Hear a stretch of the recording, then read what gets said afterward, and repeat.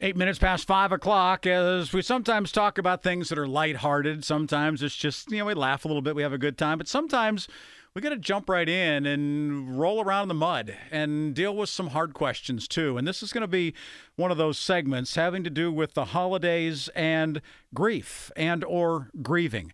How do you know when it's going to hit? How can you prepare yourself for it if it is going to hit?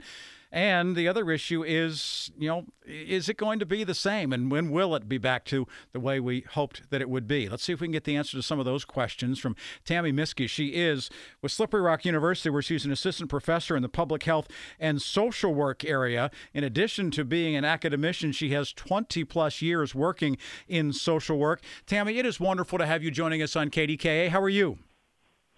I'm well. Thank you for having me today. So how do you define grief from just a clinical standpoint? If you're looking at it as a social worker, how do you define grief? Grief simply is a reaction to a loss.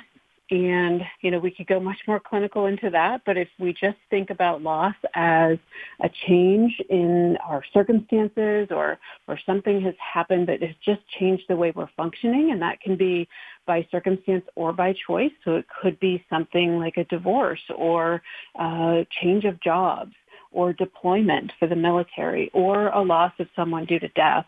All of those types of circumstances or changes can result in grief reactions.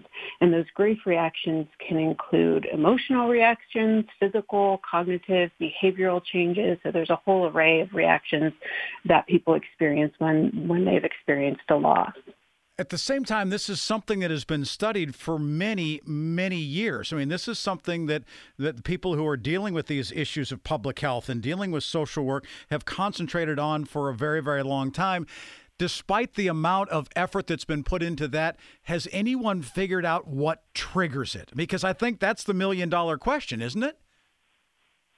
Right. I think absolutely. You're right. There's been a great deal of research in this area, and we've grown a lot. We've grown to understand that grief reactions do not follow a linear stages or a timetable. Grief reactions are very individual, and they vary depending on the circumstances and the relationship and that individual person. Very much a complex and evolving kind of experience for people. But we do know, and we've learned some more about what can trigger those reactions. And we know that sometimes the holidays, the season that we're right in the middle of right now, can trigger reactions to kind of resurface.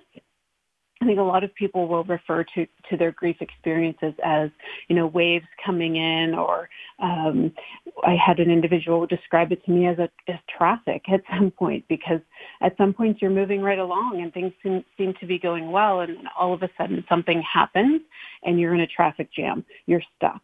And whatever's going on, you have to deal with it in that moment in order to keep moving again, or you just have to kind of wait through it. Okay. And that's what can happen sometimes with this holiday season for people who've had a significant loss. They can be triggered by things like, gatherings with family when maybe that person is no longer there, whether that's due to divorce or due to a death of a loved one. It could be that just the traditions, the holidays aren't the same as they were in the past because of those changes. We tend to associate so many of our traditions with the people we did them with, right? I mean, I think that's the big reality for many people. And the time of the holidays are a time of great tradition, right? We think about, decorating the tree. We think about we sat down with grandma and had hot chocolate. We think about this was always what my dad made when we got together on New Year. I mean, you could do 1,000 of them. Everybody has their own, right? And that's what makes it nonlinear. There's not a single A plus B equals C in the case of grief, is there, Tammy? Absolutely. And those are exactly the things that could, on one side, trigger reactions and make maybe the holiday or the circumstance a little more emotional or really something somebody wants to avoid. But it could also be something we use as a way to cope.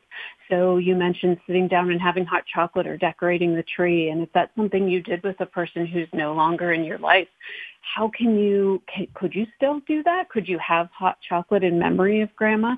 Could you make grandma's favorite meal and enjoy that together as a family and share memories and photos of her as a way to kind of cope with the loss of grandma during this time? So there are ways that we could maybe anticipate some of those triggers and be prepared and maybe prevent those significant emotional reactions from surfacing by preparing for that and having a plan in place. Is it safe to say that many people would go the opposite direction, that they would avoid talking about it, that they would not want to do that? I mean, I think there's an awful lot of avoiders out there, aren't there?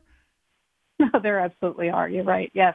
I mean, we don't want to feel the difficult feelings. Sometimes we don't want to ask our friends or family members about a situation that's difficult or about a person who has died because we don't know what to say, right? So we just avoid it.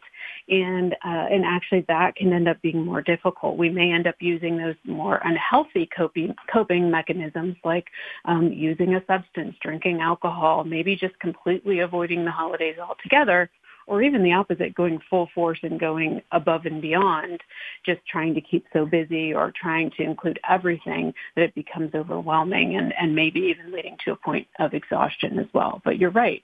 That is kind of our first inclination to avoid, to just distract and do other things. And there's some that can be helpful in some ways in little doses to give us a little break from what can be very challenging about grief. But we still need to face that grief. We still need to give opportunities for memorializing that person or just feeling the feelings that go along with what can be a tough season for many of us. Well, hopefully this will be the first step for a lot of people to think about these things, to acknowledge these things and say, you know what, maybe what I was planning wasn't the best way to do it. So thank you for opening that for us and opening our eyes a little bit, Tammy. We appreciate it. Absolutely. Thank you again. Tammy Mickske, professor at Slippery Rock University, where she's an assistant professor in the Department of Public Health and Social Work.